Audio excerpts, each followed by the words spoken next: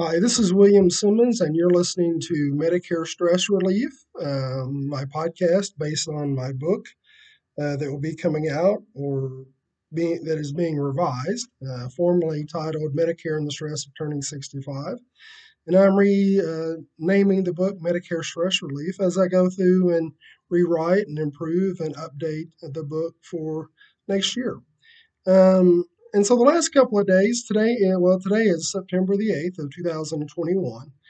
And so right now we're talking about the idea of stress, stressors, things that cause people stress when they're making that transition to Medicare or when an individual just becomes eligible for Medicare, usually at the age of 65.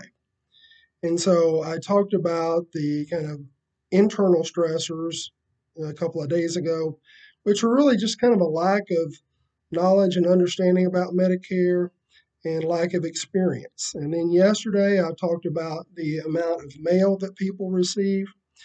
Today I'm going to be talking about the phone calls. Now, a lot of people will tell me that the phone calls begin 3 or 4 months before uh, someone turns 65, and they certainly can increase and can be very stressful.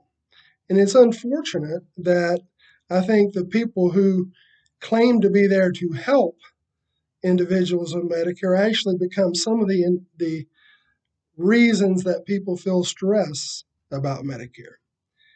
Because people tell me that their phone will ring just all through the day, beginning early in the morning and even late at night. And a lot of times you will see, numbers that are outside your area code, but we have that new kind of product or new little trick we call it spoofing, where someone from Florida can call you and it shows a local number, which is honestly deceptive, but that's what happens. And so people will get a call and they'll think, oh, this is someone local, maybe I should answer it. And then they get a Medicare salesperson who attempts to enroll them in different plans. And part of the reasons that these calls are so stressful, not one is because it's ongoing and throughout the day. Two is because of some of the tactics that are used. Um, Telesales individuals will try to push people to enroll and become very aggressive. One, they'll talk about Medicare penalties. Well, you need to enroll in Medicare or sign up for these plans to avoid penalties. Another tactic is to try to encourage people to enroll now because if they don't, they're going to have higher premiums if they wait. So a lot of the phone calls, a lot of callers will use what I consider pressure tactics, and some I'm sure unethical.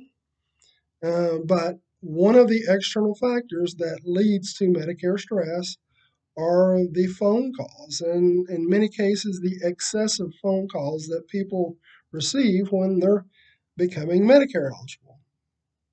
And, that's just something people are going to have to deal with. I talk about ways to deal with it as we're going to be going forward. In the next few episodes, I'll get to what I consider the first reactions people need to take when they become Medicare eligible. And I'm going to deal with this idea of phone calls. And going back to yesterday's podcast about the amount of mail, I'm going to provide, an action to help deal with that as well. So, but today, just know that unfortunately, when someone becomes Medicare eligible, they're going to be receiving an excessive number of phone calls, and we'll talk about how to deal with that in a few episodes. This is William Simmons with Medicare Stress Relief. Thank you for listening today. I hope that you have a great evening, and we'll see you tomorrow.